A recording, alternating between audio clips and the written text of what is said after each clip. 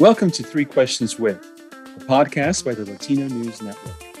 LNN is dedicated to best serving Hispanic Latinos with local multimedia news and information websites in New England and the Midwest, a statewide community-focused initiative. Three Questions With is a public affairs program elevating the voices and visibility of matters most important to the Hispanic Latino community by speaking with community and industry thought leaders on topics like civic engagement, education, employment, healthcare, communication, and social responsibility, among others. I'm Hugo Balta, owner and publisher of LNN, and your host. Chicago, the city that works, drives the economic, political, cultural, and population growth of the city, state of Illinois, and the country. It is a city that knows all too well its challenges, some cemented in the past that many today are struggling through, but also understands its opportunities, especially drawing from its richly diverse communities. Among them are Hispanic Latinos, the second largest racial or ethnic group in Chicago. The group now represents 30% of the city's residents, with an increase in the population of approximately 41,000 over the last 10 years. Our guest today leads an organization whose mission of empowering families to learn, to earn, to heal, to thrive goes back to before the Great Chicago Fire of 1871 and has seen the city through wars, economic ups and downs, civil unrest, leadership in industry and innovation, just to name a few. Ricardo Estrada, or Rick, as he is affectionately known, is the president and CEO of Metropolitan Family Services. Rick, welcome to the program. Hugo, it's my pleasure to be with you here today. It's been a long time since I've seen you, so I'm looking forward to this conversation. Yes, thank you very much. And hopefully we'll be able to see each other in person as we continue to get through COVID-19. Rick, let's start with, well, first of all, I want to congratulate you for recently being named to the board of ComEd. ComEd, of course, is the largest electric utility in Illinois and the sole electric provider in Chicago. We'll get back to that in a moment. I first wanted to ask you about you and your work with Metropolitan Family Services. Great. I'd love to tell you a little bit about the work of Metropolitan Family Services. So as you mentioned a little bit earlier, we are the first chartered non-for-profit of our kind, human service kind, in the state of Illinois, going back to 1857. This organization has helped rebuild the human infrastructure after the big fire of 1871. It worked with Jane Addams to develop and create the child protection laws that now exist not only in our city, state, but in the country.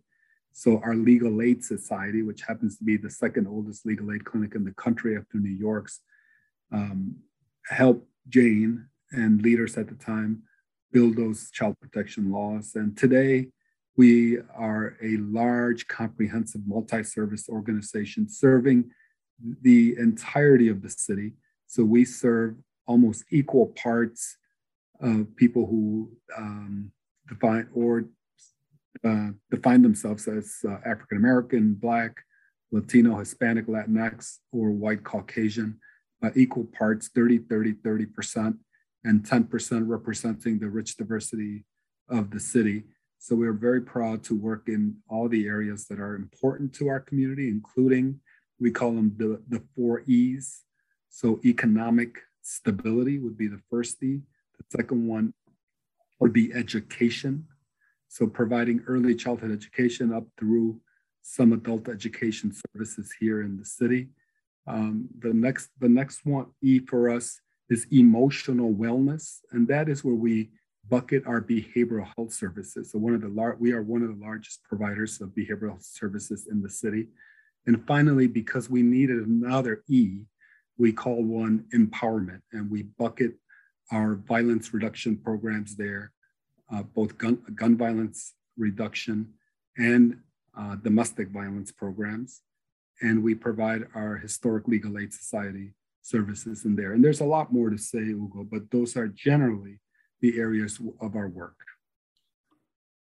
Rick, you've said we, Metropolitan Family Services just want to make sure people are owners of their own destiny by helping them achieve empowerment.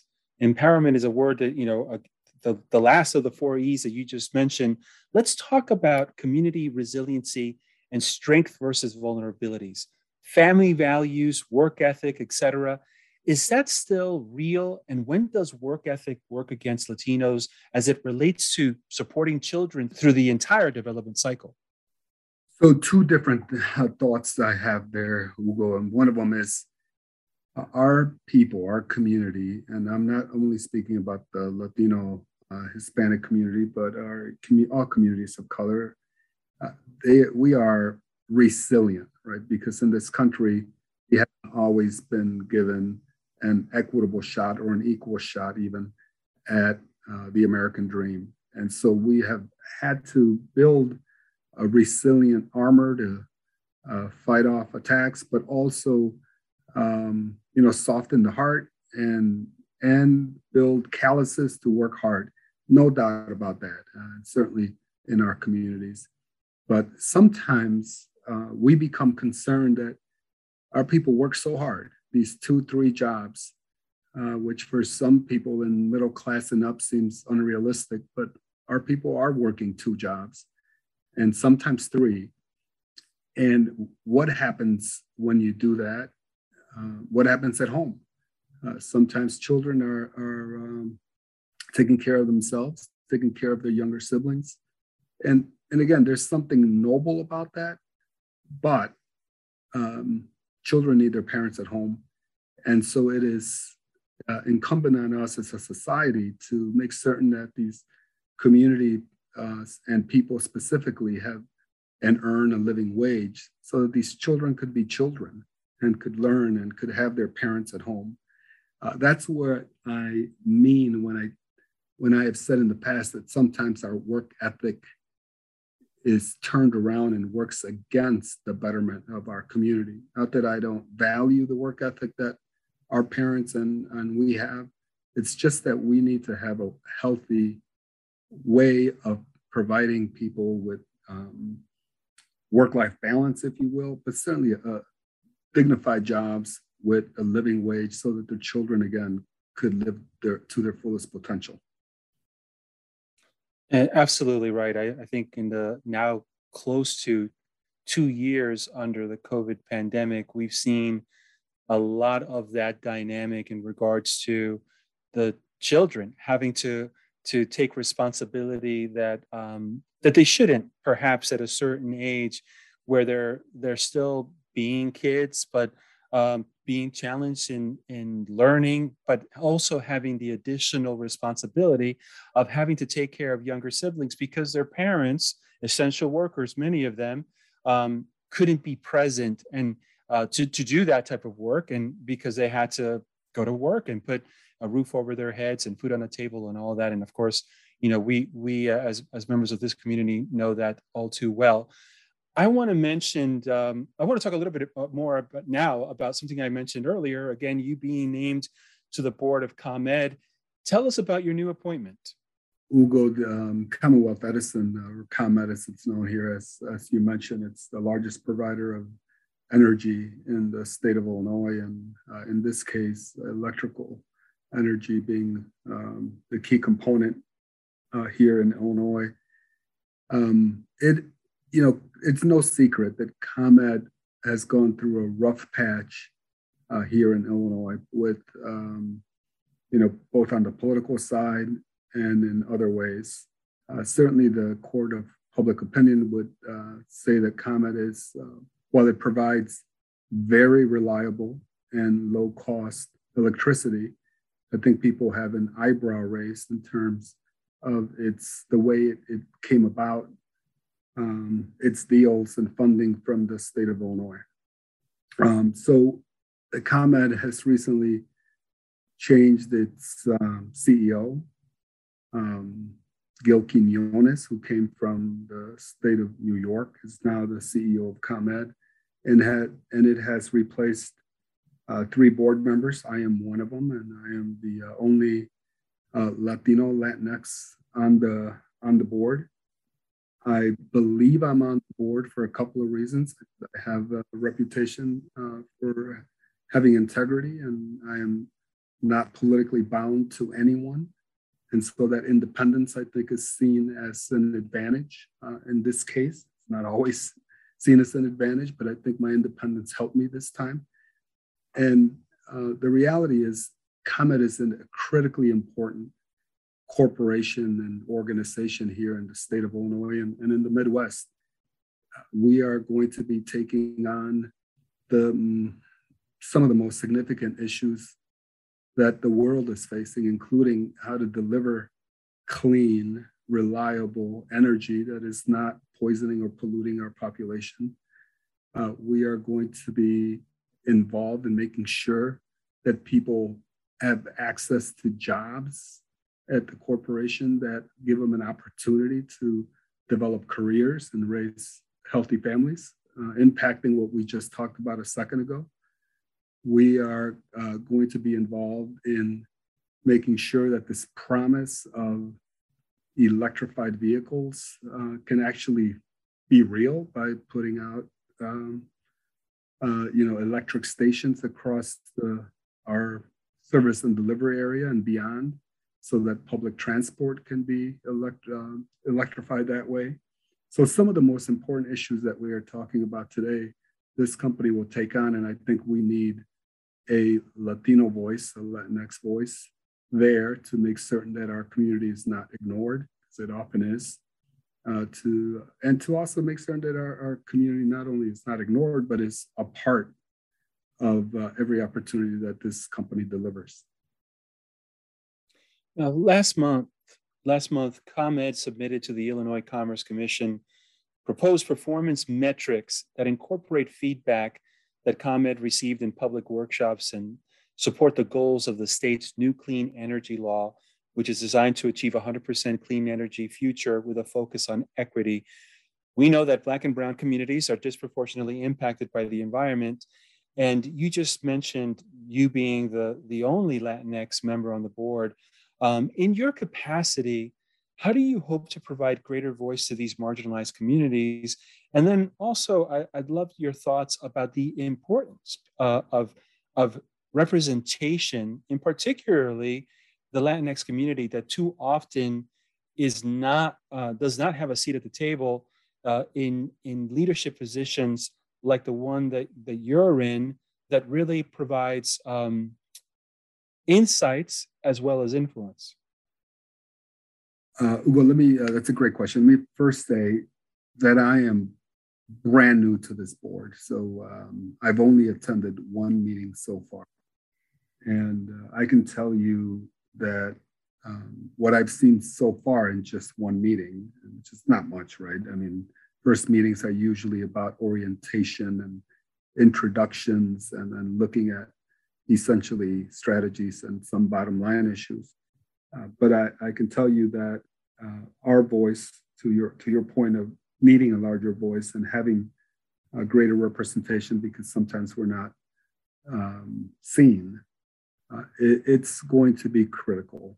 And I am not shy about representing the communities that I care about. And clearly the Latino community is at the top of that, but it's not the only one. I won't be shy. I've never been shy. I am diplomatic, but I also have firm beliefs in what any entity ought to offer this Latino community or other communities of color. So representation is critical. We need to have more Latino directors across the country, across industry. I believe we are beginning to make ground, but nowhere near where we ought to be in terms of our percentage of the US population. Nowhere near that. We're nowhere near that in terms of representation on corporate boards. So we have a long way to go. I am just one person. I am eager to join affinity groups of corporate board members, so that when people say, we'd love to have a Latina director, but we can't find any. Well, I'm happy to say, well, that's interesting. In what area of expertise do you need? Because if you're talking about finance, I could send you 20. If you're talking about marketing, I'll send you 20. If you're talking about engineering, we'll get you 50. And so just making sure that the excuse is not, we can't find them. People like yourself and people like myself in our network and our long trajectory in this work will quickly give them lists of people that they could bring onto their company to take care of that representation issue. So let me pause there. We'll go and see if you want me to clarify anything. Thank you. I feel you when you said, when you mentioned that you've been told that the person can't find whether it's a Latino or Latina. It really gets my heart pumping, and we'll certainly talk a little bit more about that after the break when we start to talk about representation, the importance of representation in mass media. You're listening to Three Questions with Rick Estrada, President and CEO of Metropolitan Family Services.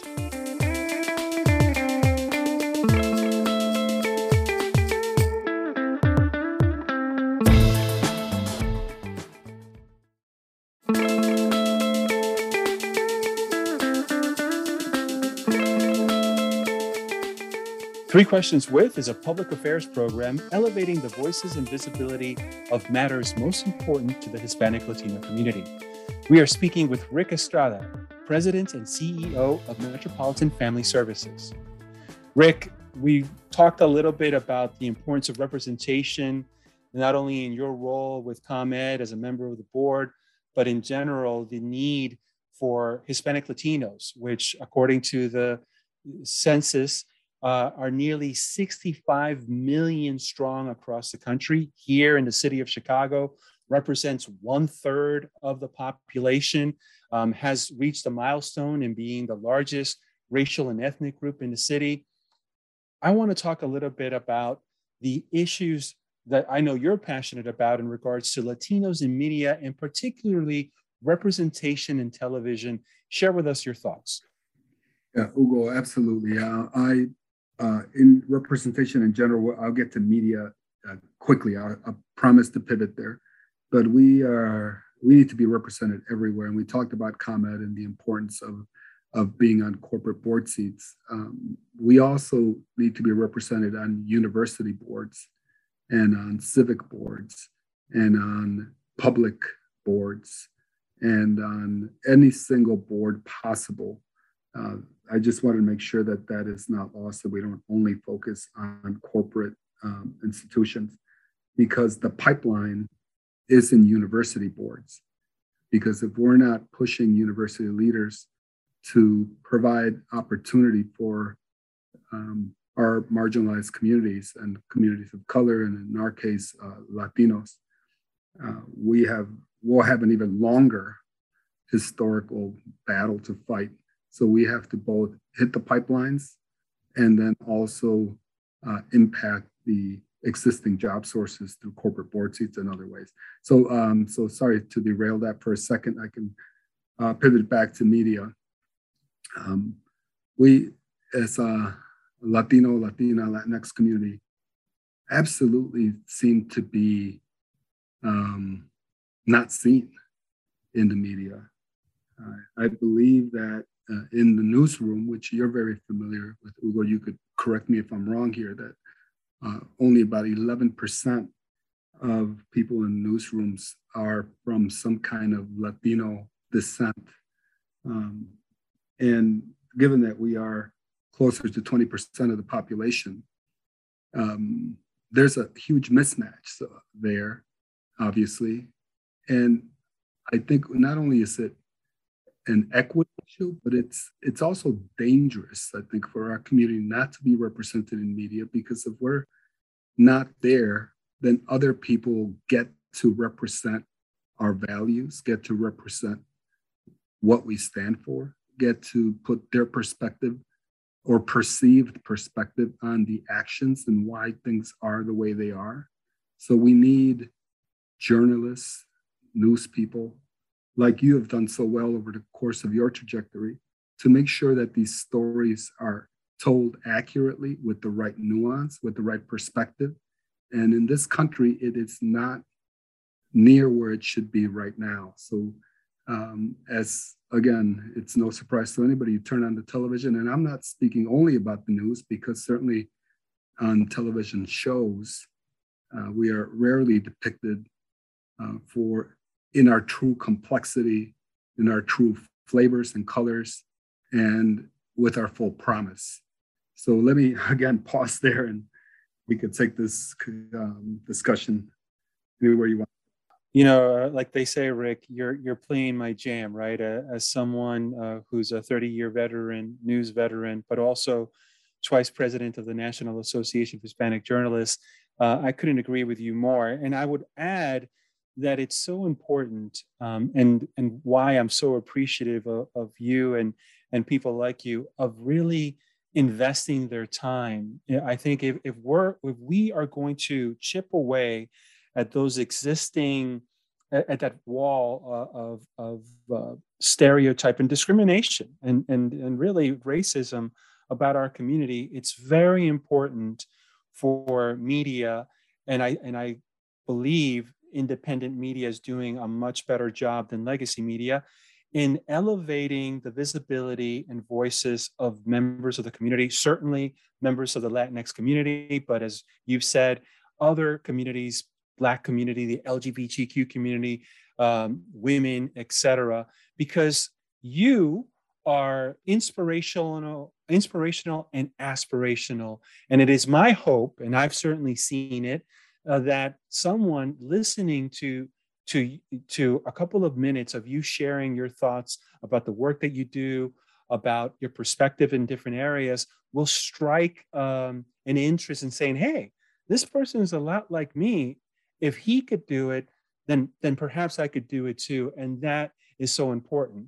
And then my last thought is, you're right. I think in the last 2 years, as we've had conversations about disparities in regards to the determinants of health, when with the Black community talking about systemic racism, not just in policing, but in different facets of our society, who tells those stories is very important. And overwhelmingly, and especially in English language media, they're one-dimensional narratives about complex issues and about a very diverse community, which is the Latinx community, because we are not a monolith. Not everyone is cut from the same cloth, and understanding that dynamic is so important, whether we're telling stories about the city of Chicago, the state of Illinois, or our country, whether you're in the East or West Coast. So I wholeheartedly agree with you. And once again, thank you for your time to spending with us here at Illinois Latino News, part of the Latino News Network, and sharing your story and your thoughts and insights. Well, it's been my pleasure, and you're so right. We're not one community, we're many communities that come together. My experience as a poor kid coming from central Mexico as an immigrant, while it resonates with a large portion of Latinos in this country, it's not everyone. And there are people who have been here for generations. There are people who are coming here from Europe and other continents. There are people who are coming here as professionals and not immigrants. And yet we are bucketed together. We certainly have some common values, and which is, again, why I think you use the word, they're multidimensional. And absolutely, I talk about it from a kind of rich complexity that our communities share. At the end of the day, I think we do have very similar values, regardless of where we all come from. We just are too often bucketed into one or another.